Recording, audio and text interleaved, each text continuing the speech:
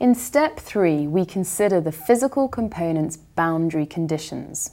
The boundary conditions include the restraints, how the component is actually held or located, and what to do about modelling them. Probably the most important aspect to get right. These conditions change. For example, if the car hits a bump, the driver dabs the brakes or accelerator some more, tweaks the steering wheel, and so on.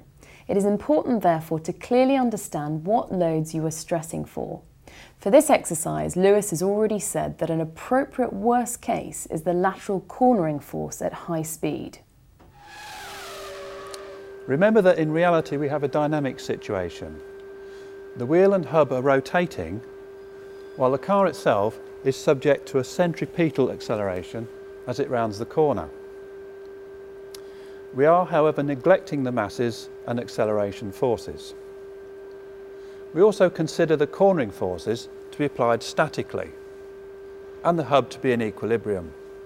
Thus, by a simple static analysis, we arrive at the applied loads and reactions.